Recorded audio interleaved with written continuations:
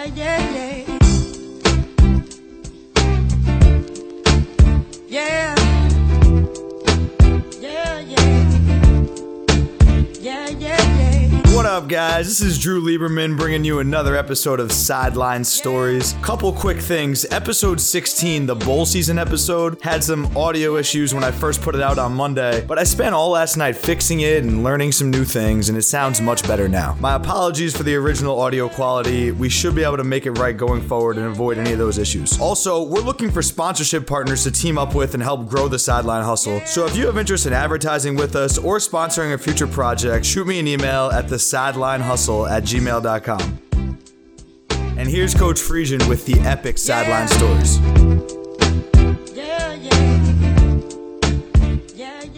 You know, I'll tell you another guy in the military bowl my last year. James Franklin was our coordinator, and he left to go to Vanderbilt. And I named Butch Hamden, who is now the quarterback coach for the Atlanta Falcons, and he took over the quarterbacks. I sat in on all the meetings, and he was really, really good. In fact, he got on with Florida as a graduate assistant, and the receiver coach had a family illness. He had to leave, and Will Muschamp called me and said, Bush handled the wide receivers. I said, he'll do a great job for you. And then Will Muschamp called me back up. He said, you were right. He is really, really good. And that led to him to getting a job with Atlanta because Quinn was the defensive coordinator when Bush was coaching the receivers at Florida. So he got his opportunity in that situation and has done a good job and then has moved from there. You know, interesting story on Bush. Last year, I was having a procedure done in the hospital, and he called me and he said, Coach, can I talk to you? I said, yeah, what's up? He says,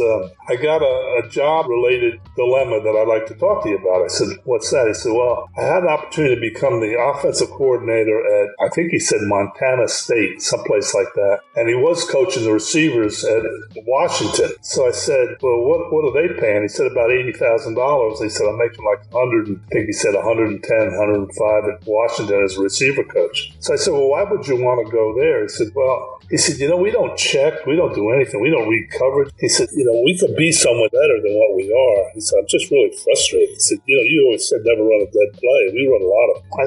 I said, you know, Coach Peterson's the coach there. You played for him at Boise State, didn't you? How well do you know him? He says, I know him pretty well. I said, why don't you go in there and tell him that? Then you'll find out where you're going, you know? So he called me back. He said, Coach, I went and saw Coach Peterson. He made me co-offensive coordinator. I'm making $450,000 now.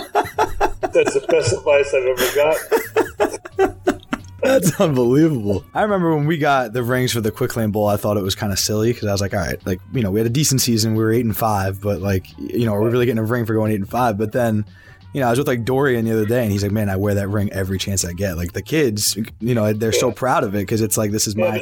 But you know, where do you go if you win a championship? You know, it's like, you know, everybody getting a trophy. Right. You know it is what it's like. Exactly. They should be harder to get. You know what I'm saying? I have 2 rings that if I'm going to wear a ring, which I don't wear much, I'm going to wear the AFC championship ring and the national championship ring.